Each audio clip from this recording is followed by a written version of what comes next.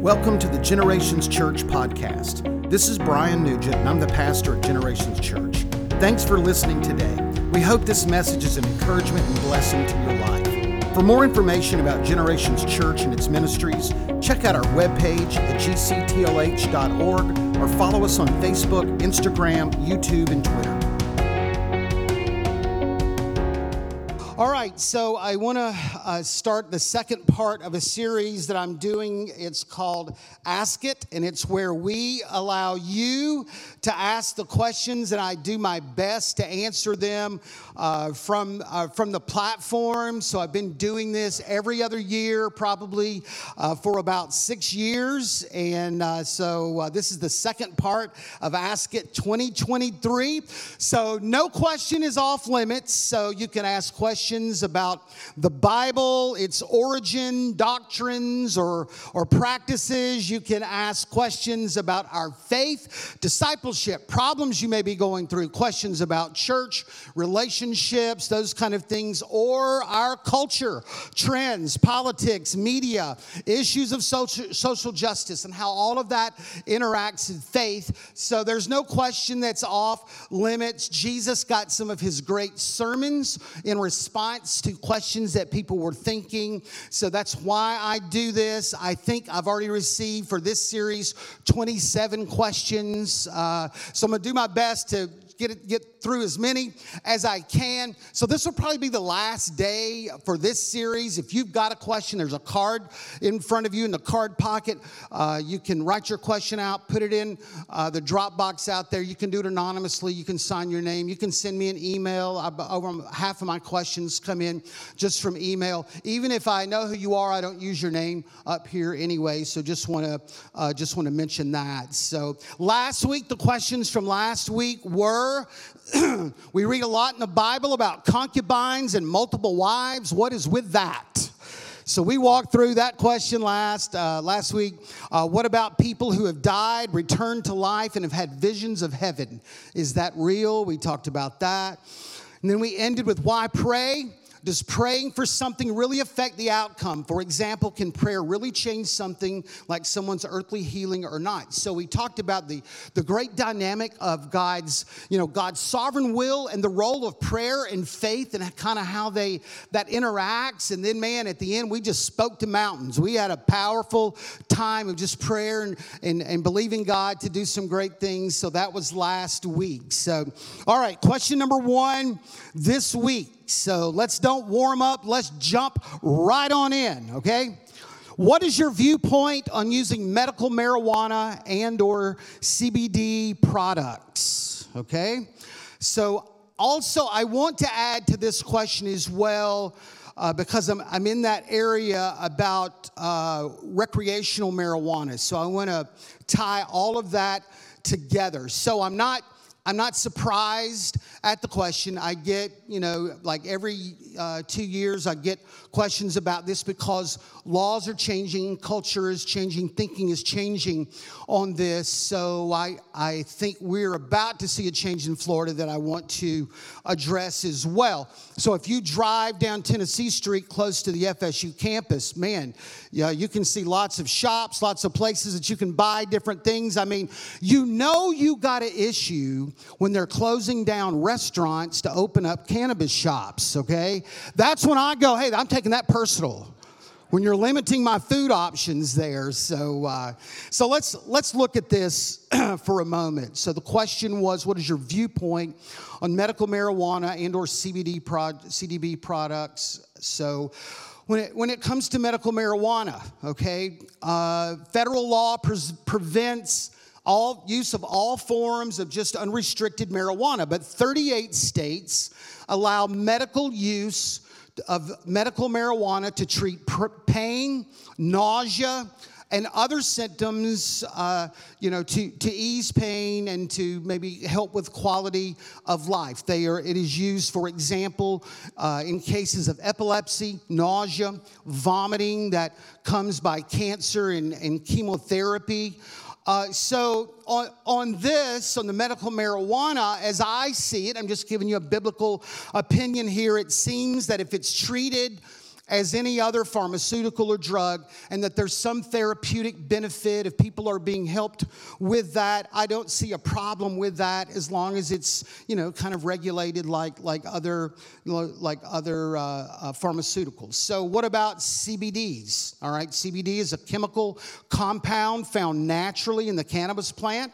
It does not contain THC or the psychoactive component of cannabis responsible for making users feel high. It's also the addictive component as well to marijuana. They've kind of removed that. So it's advertised as an over-the-counter option, providing relief for anxiety, depression, post-traumatic disorder, among other things. So I would say, again, as I answer the first two parts of this, in my opinion, as long as there is FDA approval, normal government oversight, prescribed by a local physician, this should be treated like any other medication with no concerns. Now, I want to say, too, that if you are struggling with anxiety, depression, post-traumatic stress disorder, it would be my hope that you are speaking to a physician or a counselor or a pastor or a believer somewhere that can journey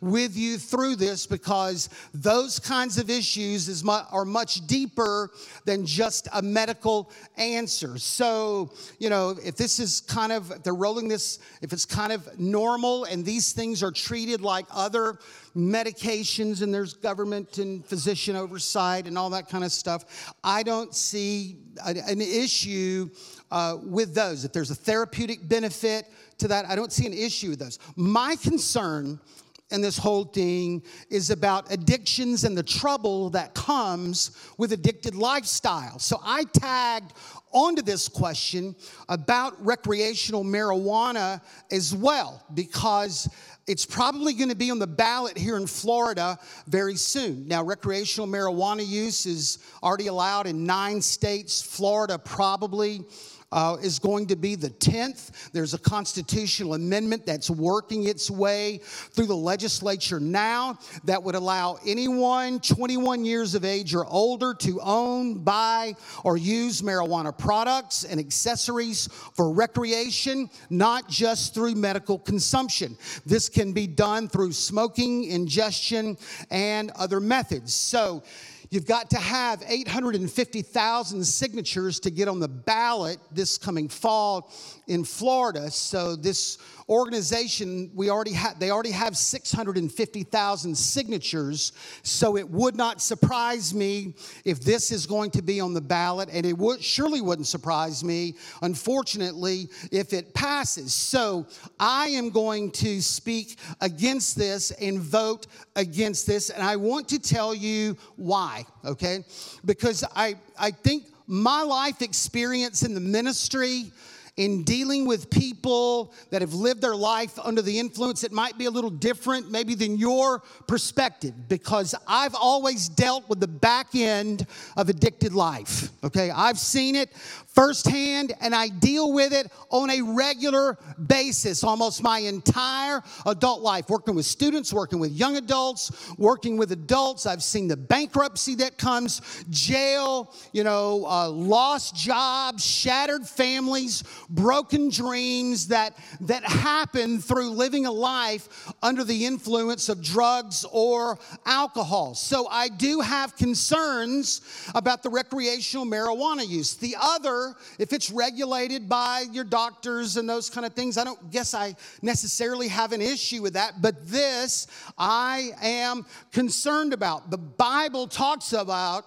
living life under the influence of things not about the Lord. It speaks specifically with drunkenness and the lifestyle or the after effects that come with drunkenness, but drugs would be the same. It's living a life under the influence of things, external kind of things. The Bible warns us about this, Galatians 5. It says the acts of the flesh are obvious: sexual immorality, impurity, debauchery, idolatry, witchcraft, hatred, discord, jealousy, fits of rage, selfish ambition, dissensions, factions, envy, drunkenness, orgies, and the like, I mean, he got a whole bunch of bad lists there, okay? That whole list you don't want to be a part of. He said, I warn you, as I did before, that those who live like this will not inherit the kingdom of God. Okay, so the end result of a life under the influence is, this kind of inebriated state. Now, I want to share some concerns, practical concerns about this, because I have young adults that are here, and chances are that this law is, Florida, it could change, and this is going to change the dynamic of how we deal with it, especially as parents. We've always had the law, kind of this is against the law, so don't do this. Now that underpinning of that argument may change, so we need to think through what that's going to look like. So my concerns with a life under the influence, drugs or alcohol, is it impairs your judgment and ability to think clearly. It impairs your judgment and ability to think clearly. So you just do a search of the scripture under drunkenness, okay? Just kind of work your way through that and just see the examples that come up, starting with Noah, other examples as well. Proverbs 23 says, don't be among the drunkards, for the drunkard will come to poverty, and slumber will clothe them with rags. All right, so people get high because they love the euphoria, the high feeling that comes. But it's not a feeling that comes alone. When that feeling comes, there's an impairment of our judgment and our ability to think clearly. It clouds our decision making. That is why there are DUIs and wrecks that kill people, and they hurt others, and they hurt themselves. So when your judgment is affected through external, alcohol or drugs, there is no cognitive barrier to the sin-filled side of our heart, and it just takes over. When we're high, when we're under the influence, that those boundaries that we normally have, they are gone, and the evil side of our heart tends to emerge. Not tends to emerge, it emerges. That's why you don't hear like there was 12 people and they were drunk and they went and donated food to a homeless shelter and volunteered. It doesn't happen that way. Because when the judgment is clouded and the barriers are gone, the evil part of our heart emerges and it takes over. That's where petty crimes happen, and violent crimes and murders and relationships happen, because of it impairs our judgment, and every value, every boundary and border that we've had is gone, and evil reigns. It provides a pathway to addiction, okay? And which is my concern. It starts socially, it starts with curiosity, and then we're doing it because everyone else does it. And then before long, what happens is there is a chemical and psychological craving that takes over in your life. And once you establish, and there's an addictive quality in your heart, you have to have more and more to satisfy this. So that's where my concern for the recreational drug, law here, that's my concern. For adolescents and young adults, this recreational marijuana can become a gateway drug to all kinds of addictions, but you're going to think it's legal, and so it's okay, but I'm telling you, it is a pathway to a life of slavery and addiction, and you don't even want to start down that pathway. You don't even want to start there. National Survey on Drug Use, listen to me, says 90% of people currently using hard drugs like heroin started with marijuana. So when people go, these apologists go, no, it's not. It's, NARAL, it's not a gateway drug. They are living a fantasy there. That is not true. And it's also people who are for this law that have a commercial and financial interest in these kind of things passing. I don't make any money either way. I just don't want to see young people slave to adults, and the state of Florida is opening the door to their addiction. I don't want to see it. I had a young man when I was youth pastor. I knew him. I went to school with him. But he started a pathway to drugs and addiction, and it started with marijuana. And then, man, he got into crack and heavy, hard drugs for a long period of time. I went to school with him. I lost contact with him. And then he showed up at church. And one Sunday morning, this guy who'd been a long time addict, God saved him. God set him free. God did a work in his life. And that God just helped him and forgave him and gave him hope that he can overcome that addiction. But I want to say all the years of hard drug use had affected him. He wasn't the same person that I knew from school. He was cloudy. He wasn't focused. It was, just having some issues with his life because he had done some damage in his mind. So he came to my office the Monday morning after he got saved, and he brought a bag and he put it on my desk and he said, "Here's my declaration." So I open it up. It's a bong pipe, rolling papers, spoons, everything that he needed for that. And he said, "I want you to keep this and just remind me, that I'm not going back." Well, I thought verbally I can remind you, but I don't know about keeping drug paraphernalia in my church office. Okay? Now listen to me. Even though he started his new life in Christ, he had done some mental and emotional damage to his mind. He wasn't the same person. You don't hear that out there. You don't see it on the movies. You don't see your movie stars with all this. You don't see it. But he had done some damage to his mind. He was having trouble keeping a job. Even though he was trying, he was at church. He came by the church one day. He said, "Look, I'm just broke. Do you have any work that I can do?" I said, "Actually, I have a flat tire. If you'll change my flat tire, I will pay you." So he said, "Sure, I'll be glad to do it." Well, I wasn't paying attention. I was kind of in the church, doing some things. About 45 minutes later, he walked in the church, and he's carrying the front bumper of my car. I couldn't breathe. I was speechless, and he said, "It's going to be easier for me to get to the tire if this is out of the way."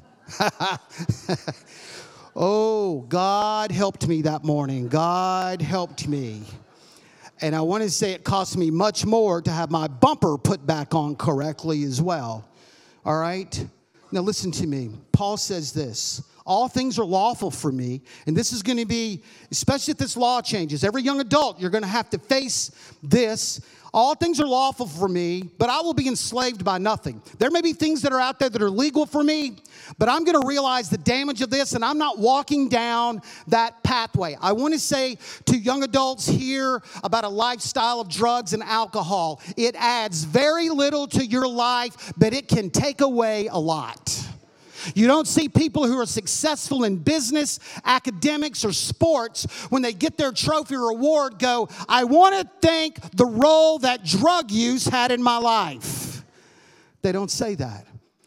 But how many people do you know that have had broken lives and shattered dreams? They had talents and giftings as well, but they got involved with addictions, and it cost them everything. So it says, Galatians 5, "It is for freedom that Christ has set us free. Stand firm and do not let yourselves be burdened again by the yoke of slavery." I want to say too, because young adults and believers in our church, you're going to have this option where it's legal, as well. But I want to say, as a believer, it would be harmful to your testimony and to other people that you influence as well. I've never seen anyone who has a drug issue help bring people closer to God. I've never seen anyone that is growing in their faith regularly use drugs. You don't need it. Paul said this at one time: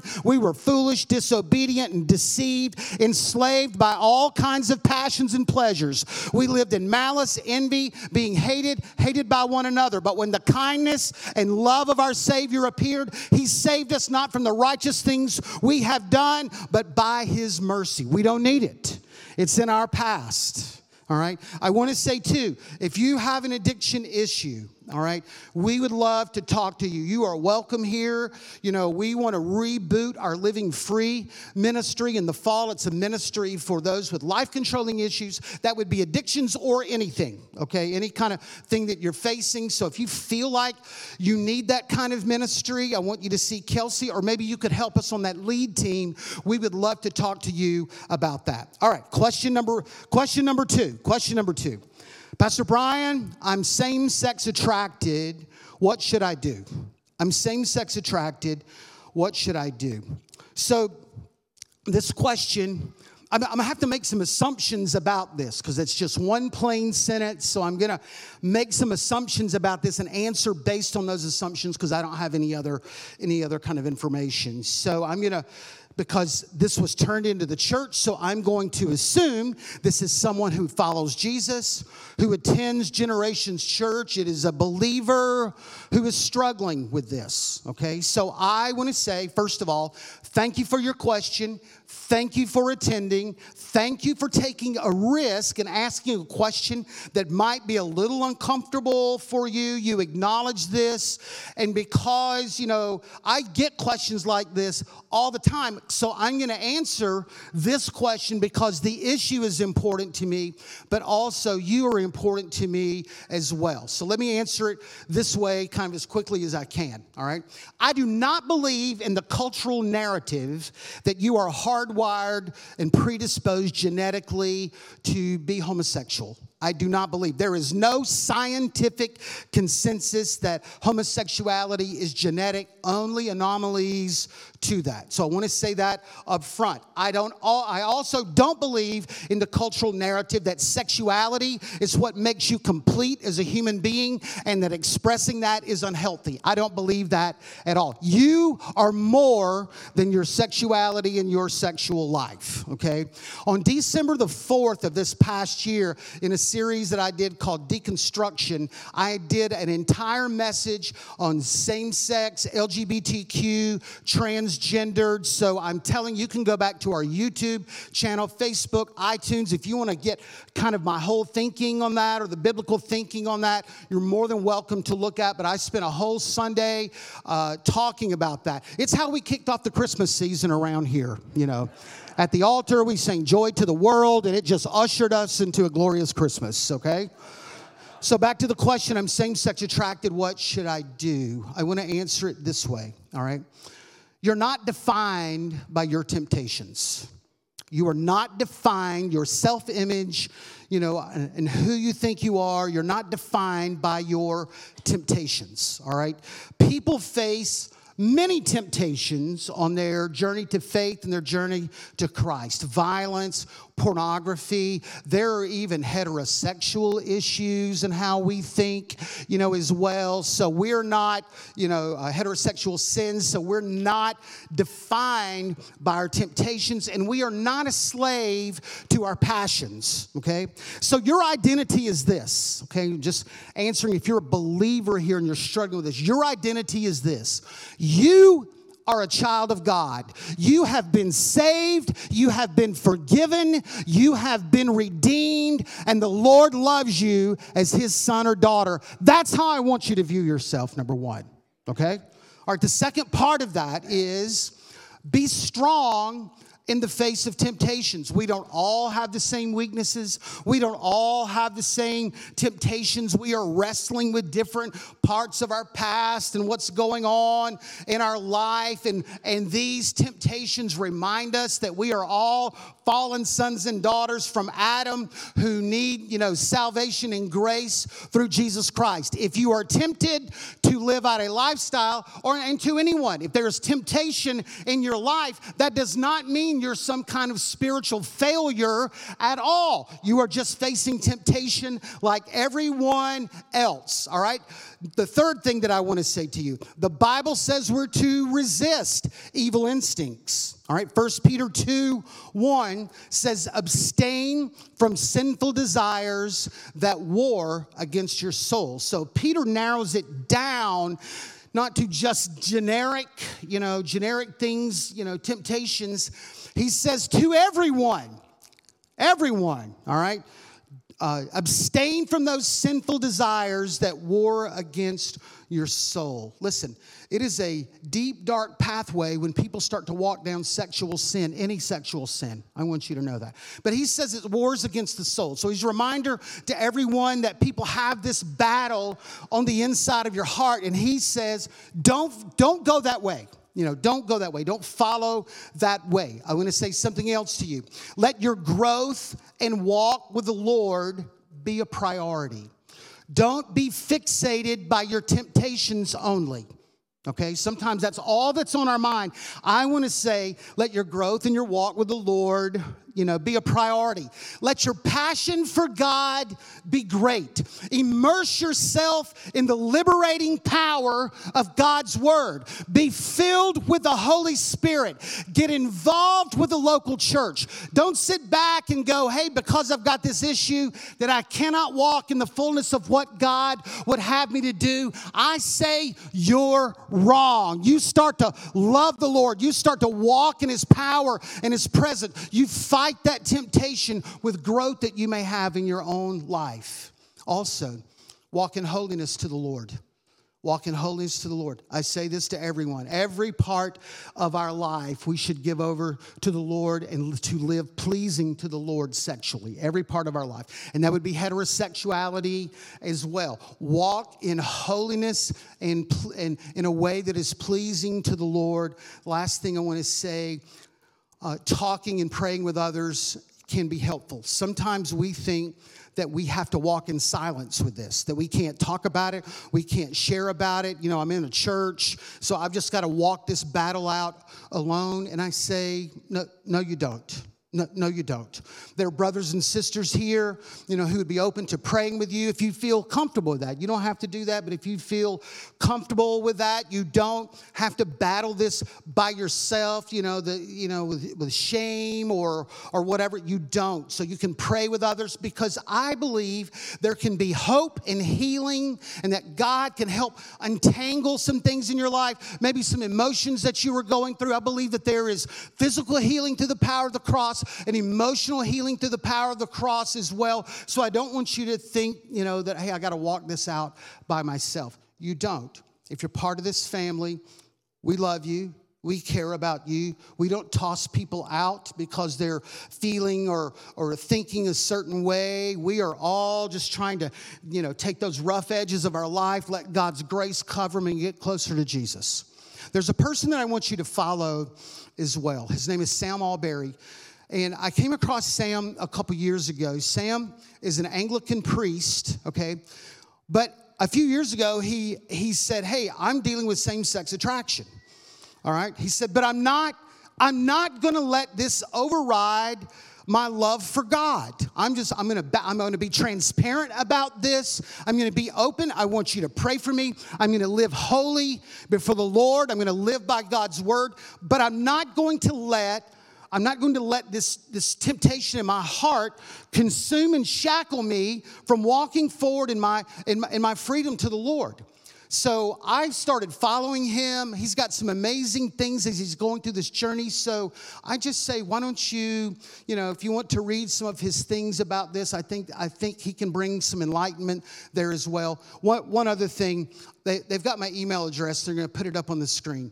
I want you to know, if you have any issues, you have any questions, nobody reads this but me. You can email me. You can talk with me, whatever you want to say. Even if you disagree with me this morning, I want you to know that you're welcome, and I would love the opportunity to dialogue with you about that. But if you're struggling with that, man, I just say we're going to pray, we're going to help, we're going to walk with you. That's what a family is. Amen?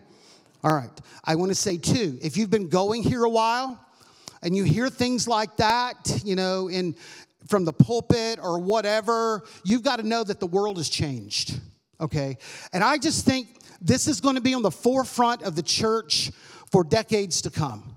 And we cannot just be silent and not acknowledge that this exists, because we're going to wall up the walls of the church to a younger generation because we have no bridge, we don't listen, we don't talk, we don't dialogue. So the church has got to navigate through this with grace and truth. So you may hear this and go, what is happening to our world? I would agree with you, but as the church, we've got to be open. If we're ever going to reach people with the gospel, we've got to have conversations with them. We've got to approach this with grace and truth. Okay? All right.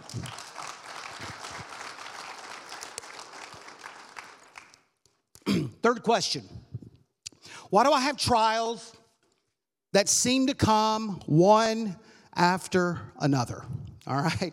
Now, hundreds of people could have asked this question. All right.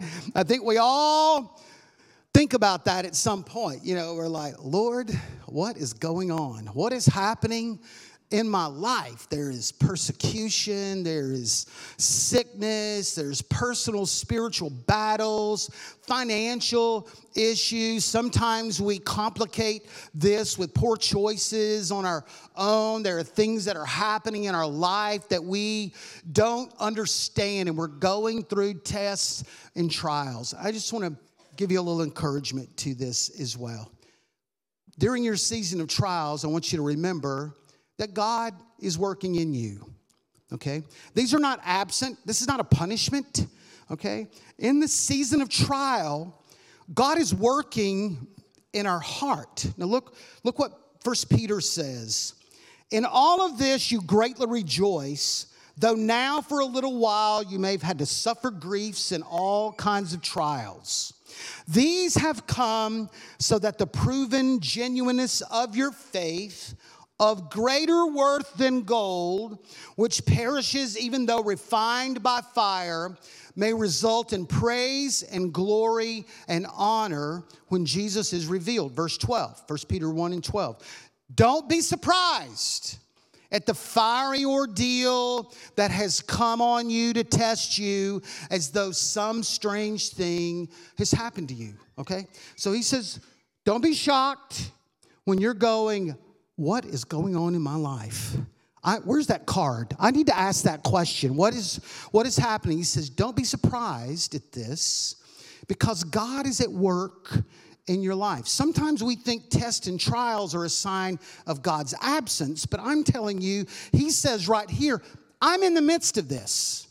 I'm in the midst of what's going on in your life. This is not something absent from my hand or my presence, but I'm trying to do some things in your life. Look what he says, greatly rejoice, though now for a little while you may have suffered grief and all kinds of trials. These have come. Why?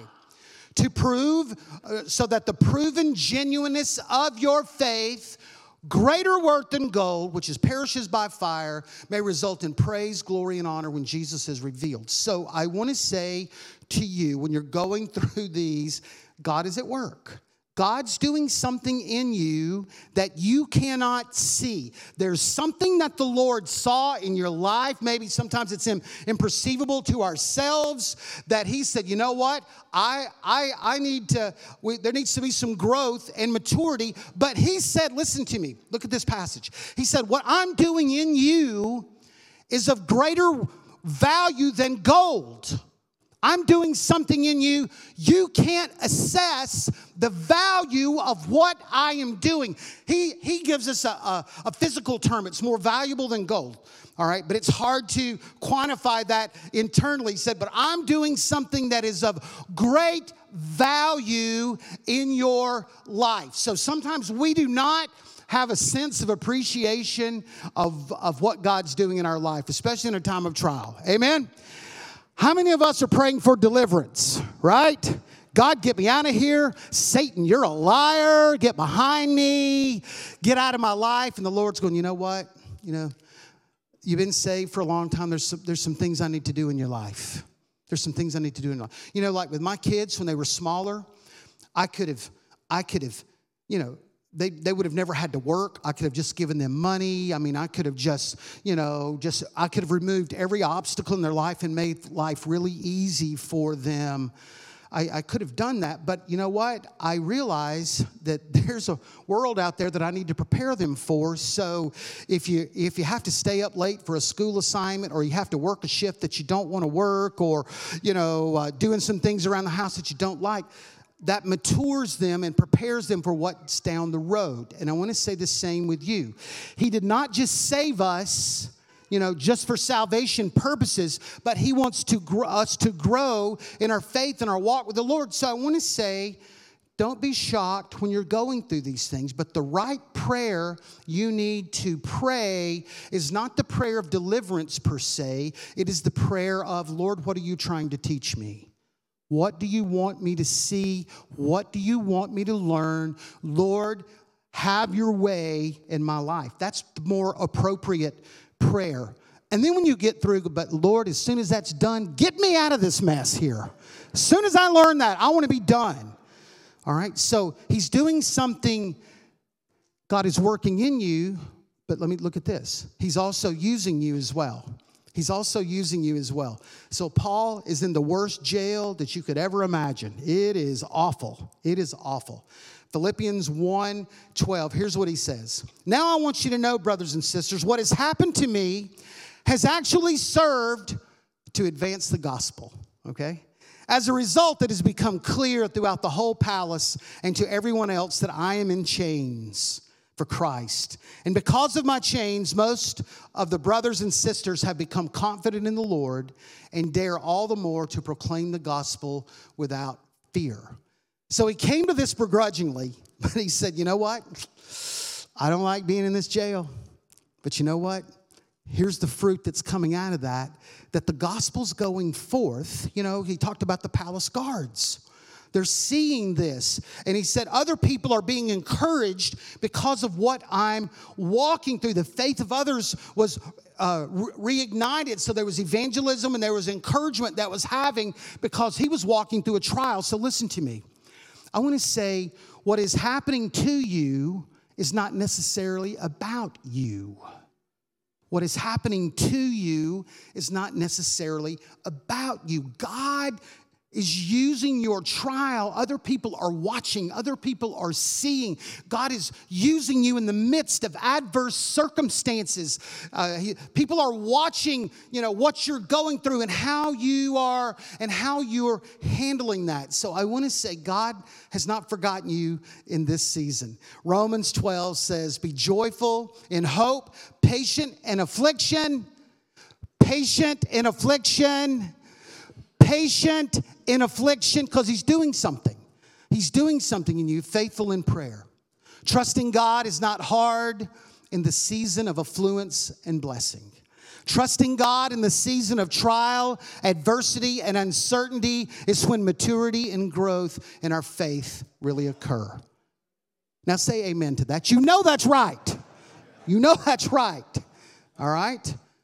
Trusting God in the season of trial, adversity, and uncertainty is when maturity and growth in our faith really occur. So I don't have an answer about the frequency of that season. Things seem to come back to back. But I'm just saying, when you're walking through that, God's hand is not off of you. He's doing something in you. We want to learn, grow, and mature. Okay? All right, my last question, for this morning.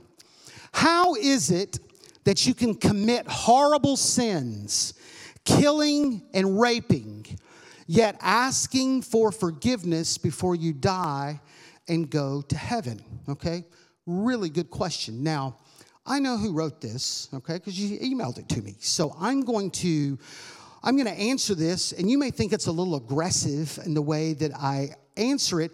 I don't really mean it that way. I think it's a great question, or I wouldn't have brought it here, but I don't want you maybe to be offended with the tone of how I answer that. So I just want to say that up front. I think it's a great question, and I think it's a fair question. So Jesus had an experience that can help us understand and kind of give some light to this question. So Luke chapter 7, Jesus is at the home of Simon the Pharisee. All right, verse 36. When one of the Pharisees invited Jesus to have dinner with him, he went to the Pharisee's house and reclined at the table.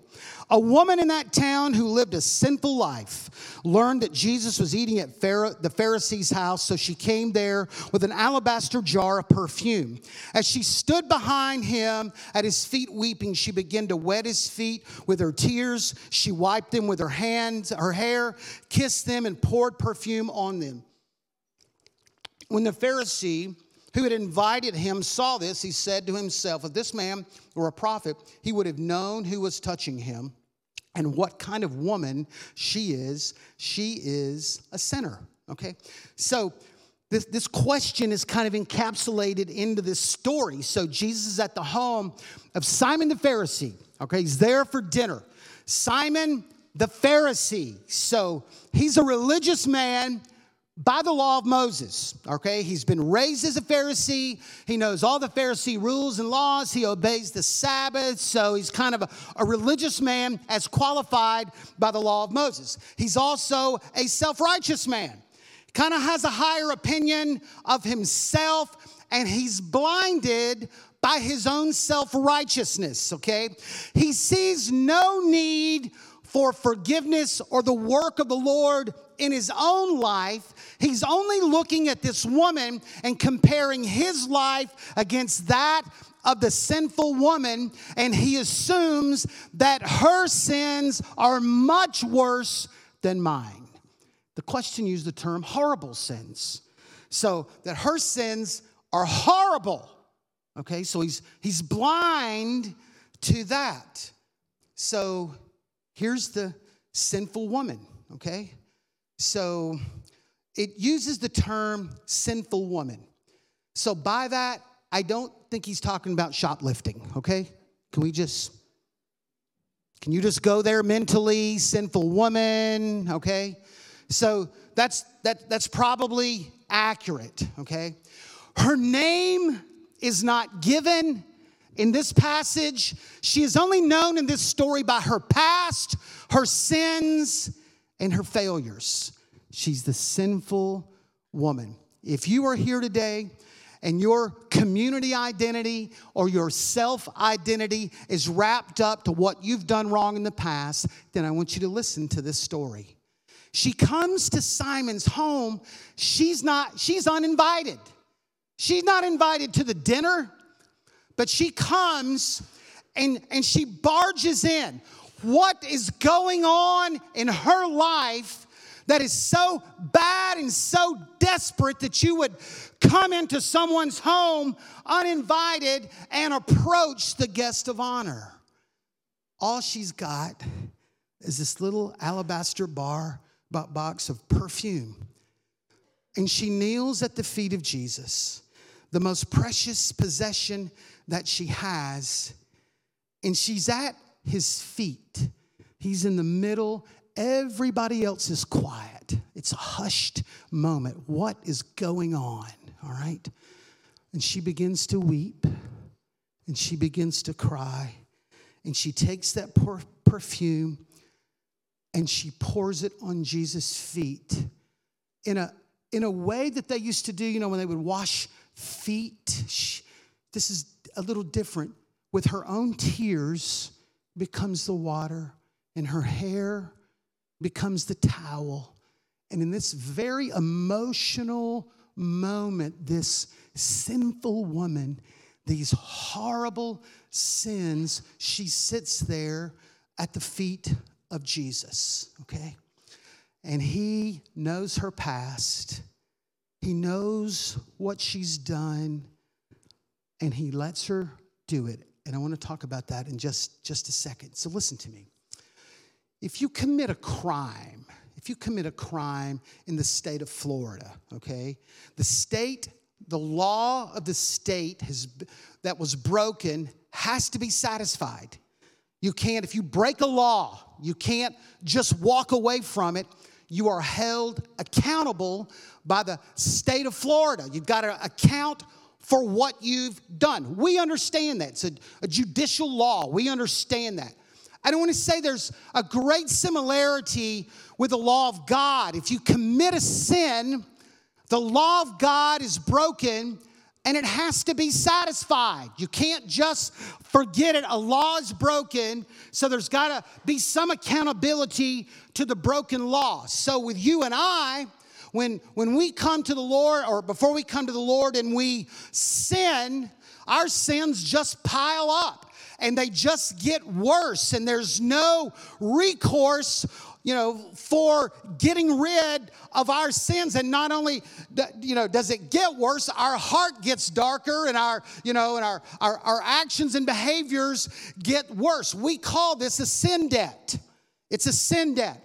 It just piles up and gets greater and greater, and everyone wrestles with, how do I get rid of our sin debt? Okay? That's where Jesus came in on the cross. We were prisoners. We were slaves. We had broken the law. We had no answer for our own sin debt and our actions and behaviors. He could have punished us.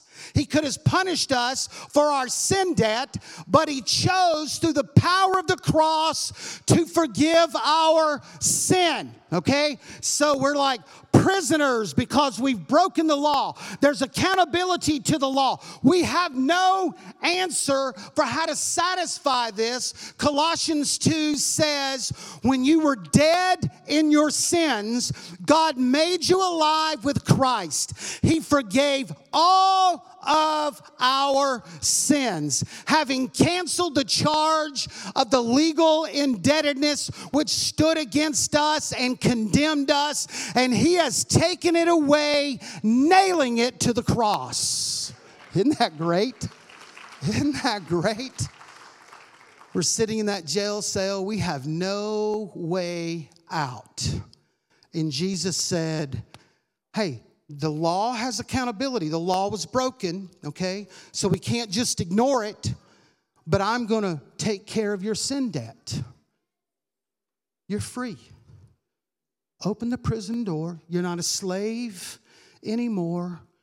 Come on out. John 1:22 says, I write to you, dear children, because your sins have been forgiven on the account of his name.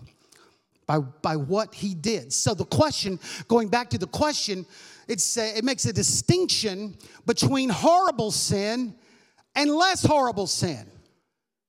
How does God forgive horrible sins? Well, horrible sin is relative to the person. Like Simon the Pharisee didn't see his own sin. He saw the horrible sin that she had committed. So horrible is relative to the person, but I want you to know, to God, all sin is horrible.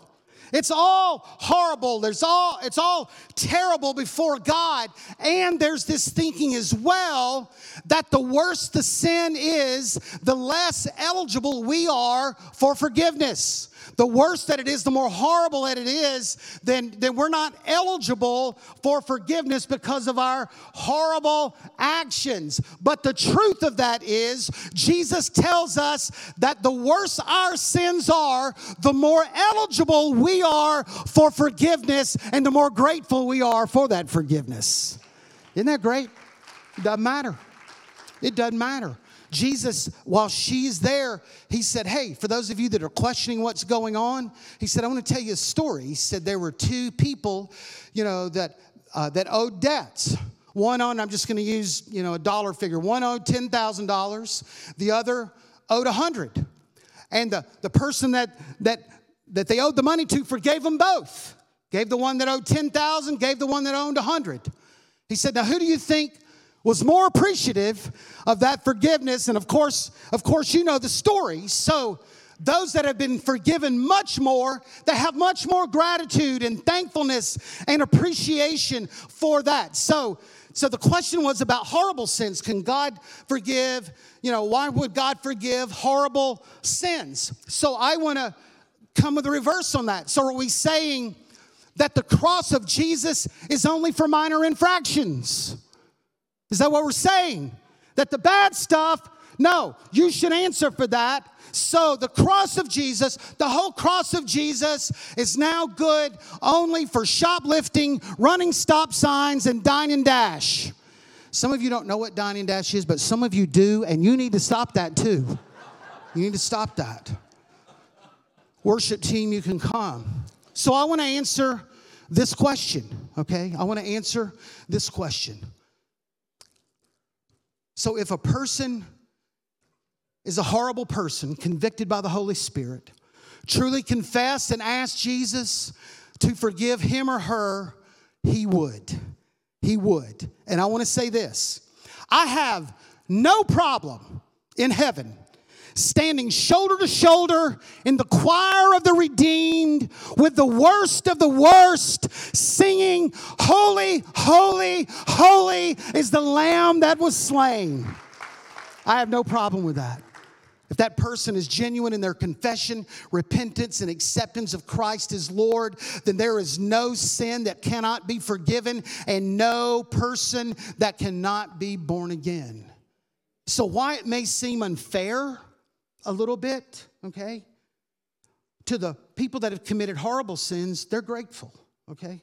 So it's for anyone. So I don't want you, because sometimes there's that thinking out there, kind of like, hey, I've done some really bad stuff, and I'm struggling with forgiveness.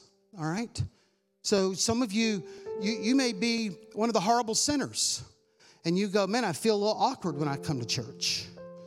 When I raise my hands, sometimes you can't worship because you're reminded of what you used to do, what used to happen in your life. You don't want to serve because I'm not worthy of that. Hey, listen. I don't care what you've done. Everybody here is free this morning. That debt has been paid. I want you to walk away from that kind of self-condemnation. I want you to know the full joy of forgiveness. He said, for the ones that have forgiven the most, they will have the greatest song of worship. There is something that you are missing because you cannot push through forgiving yourself and enjoy the freedom of worship that comes when God's forgiven you of horrible sins. I could ask the question too, hey, if there's anybody here today that hadn't committed a horrible sin, would you please stand? I'm not going to do that.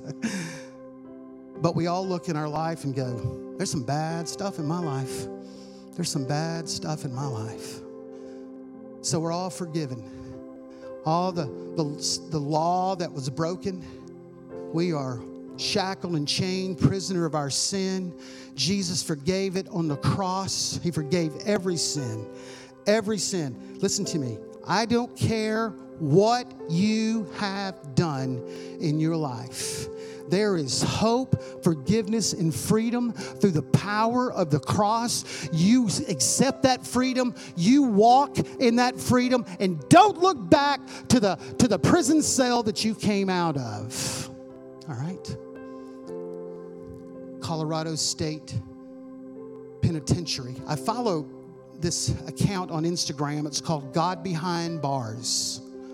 I followed it a year or so ago, and it's been amazing because it's the stories of people who've been incarcerated, and just seeing how God, in the midst of horrible sins, is saving people and doing things, and people aren't cast off. Like, you've done so bad, you're in jail, so the grace of God cannot invade, a prison wall.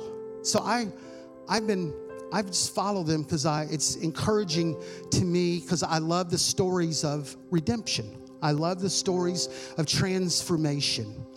And I just came across a little video that I want to show from God Behind Bars, and just kind of give you a sense of what's going on. They sing a song that we sing as well, but I want you to watch this. I want you to watch this video.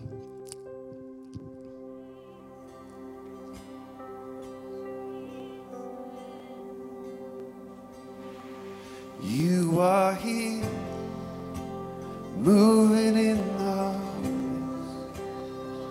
I worship you. I worship you. You are here. That's right. Come on, choir.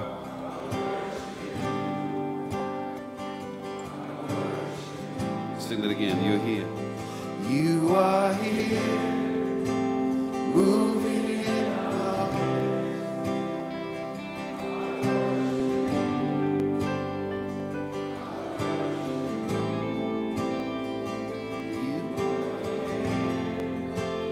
working in this place. I worship you. I worship you. Preach it, man. 'Cause you are Waymaker, miracle worker, promise keeper, light in the darkness, my God, that is who you are. 'Cause you are Waymaker, miracle worker, promise keeper, light in the darkness, my God, that is who you are. When you've been forgiven much, You are here. great song of gratitude and worship. That's right.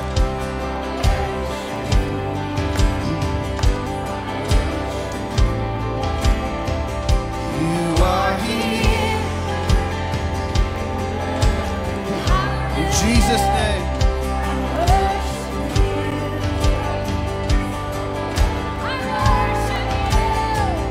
You are here. Come on.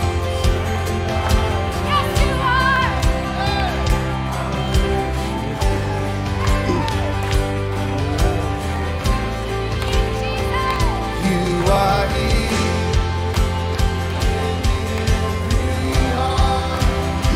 I worship you.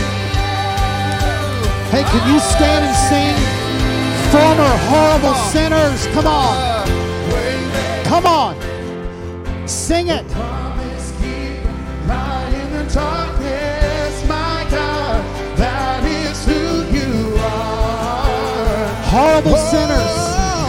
Waymaker, miracle worker, promise keeper, light in the darkness, my God, that is who you are. You're the waymaker, yeah. Waymaker, miracle worker, promise keeper, light in the darkness, my God, that is who you are. Oh, waymaker, miracle worker, promise keeper, light in the darkness, my God, that is who you are. Oh, that is who you are. That is who you are. Oh, that is who you are. That is who you are. Oh, that is who you are, God. That is who you are. That is who you are. That is who you are. Can across this building this morning we give thanks to God for His forgiveness of sin, His grace across the building. A bunch of former horrible sinners. Can we give Him thanks this morning? Come on, let's praise Him for a moment. Let's praise Him this morning.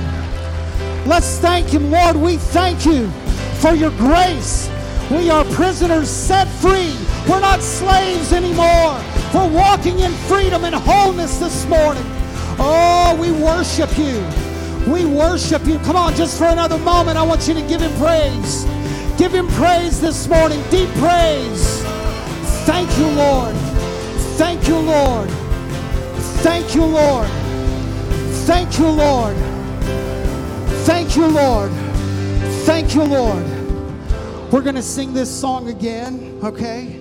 And if you need prayer this morning, Lord, like for anything, first of all, if you're going through a trial, a season of adversity, you don't understand, you just need some prayer, you need somebody just come lay hands on you and pray, some encouragement in you, I want you to come down to the front. If you're walking through, maybe you struggle with unforgiveness in your life, maybe you're one that cannot shake off that mental hurdle of what you used to be known with, and walk in to that child of God. I want you to come for prayer. If you're here this morning, man, and you just want to be forgiven, you're like, hey, I'm far away from the Lord. I need to get my life right with God this morning. There are people that will pray with you this morning. So we're going to sing that again. We're going to open these altars. Whatever you have need this morning, we have people that will come and pray with you this morning. Let's sing that again this morning. Thank you, Lord. Thank you, Lord. Thank you, Lord. Thank you, Lord. Darkness, my God, that is who you are. Come find your place at the front this morning. Waymaker, miracle worker, promise keeper. Come find your place up here. Darkness, my God, That is who you are. you are the waymaker, Lord. Waymaker, miracle worker, promise Thank you, Lord. keeper, light in the darkness. Thank you, Lord. My God, that is who you are. Thank you, Lord. You're the waymaker, Jesus. Thank you, Lord. Waymaker, miracle worker, promise keeper, light in the darkness. My God, that is who you are. Oh, that is who you are. That is who you are. Thank you, Lord. Oh, that is who you are. That is who you are. Oh, that is who you are, God. Oh, that is who you are. You're the waymaker, Lord. Waymaker, miracle worker, promise keeper, light in the darkness, my God. That is who you are. Oh, and we sing it again. Waymaker, miracle worker, promise keeper, light in the darkness, my God. That is who you are. That is who you are. That is who you are. That is who you are. Oh, that is who you are. That is who you are. Oh, that is who you are, God. That is who you are. Oh, that is who you are. That is who you are. Come on, even when we don't see it, oh God. Even when I don't see it, you're working. Come on, sing it. Even when I don't feel it, you're working. You never stop working. You never stop working. Even when I don't see it, If you're walking through that trial, even when I don't feel that it, season you you're don't working. understand. You never stop. Never stop. You never stop working. Never stop. Never Even stop. when I don't see it, God. When I don't see it, you're working. Even when I don't see it, you're working. You never stop. You never stop working. Oh, Never stop. You never stop working. even when I don't see it, you're working. Even when I don't feel it, you're working. You never stop. You never stop. You never stop. Even when I don't see it, God. When I don't see it, you're working. When I don't feel it, Lord. When I don't feel it, you're working. You never stop. Never stop. You never stop working. You're still working. Never stop. You never stop Even when we don't see it, Lord. When I don't see it, you're working. Even when I don't feel it, you're working. You never stop. You never stop working. You never stop. Never stop. You never stop working. I want to pray this prayer this morning. If you're here today and you know God has forgiven you, but in your mind you have not been able to walk free of that, you still connect yourself, even as a believer, to the chains of the past, I want to pray for you this morning. Lord, I pray for those to walk in the fullness of your grace. Lord, you've forgiven and you have restored, and the enemy would sow seeds of doubt about that full work of forgiveness and grace and about their future. The enemy would say, because of this, you can't do this. But Lord, your grace says you have forgiven and freed and a new creation in Christ Jesus. Old things are passed away. That's your old chapter, your old life, and you've got something new. And I just pray today, In the name of Jesus, that people would start to walk into that next chapter, Lord. They'll leave that unforgiveness, that self-condemnation behind. Self-condemnation behind. And Lord, they're going to walk in the fullness and the freedom of the grace, Lord, that full song of worship, that full appreciation of God's grace. Lord, that will be done. God, I pray as they speak this morning, that full work of forgiveness will be done. If that's you, I want you to say, Lord, forgive me for the last time on that. And I want you to walk in newness of life. Thank you, Lord. Thank you, Lord. Thank you, Lord. If you're going through a season and a trial, God's got his hand on you. Brent, let's sing that part, even if I don't see it. Even when I don't see it, Sing you're it. working. Even when I don't feel it, I promise you. you never I stop. promise you. Never stop working. Oh, you never stop working. Even when I don't see it, you're working. Even when I don't feel it, you're working. You never stop working. You never stop. Even when I don't see it, you're working. Even when I don't feel it, you're working. You never stop working. You never stop working. Even when I don't see it, you're working. Even when I don't feel it, you're working. You never stop. Never stop working. He's the waymaker, miracle worker, promise keeper, light in the darkness, my God, that is who you are. You are waymaker, miracle worker, promise keeper, light in the darkness, my God, that is who you are. One more time. As a group of gathered, horrible sinners, all right? Former sinners walking in the grace of God. Across the building, can we give him thanks for his salvation? Canceling our sin debt. I'm a new person. I'm a new person. I'm a new person. Thank you, Lord. Thank you, Lord. Thank you, Lord. Thank you, Lord.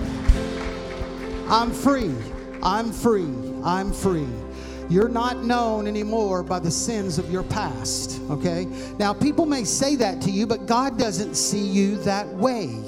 We don't see you that way. Amen. Amen.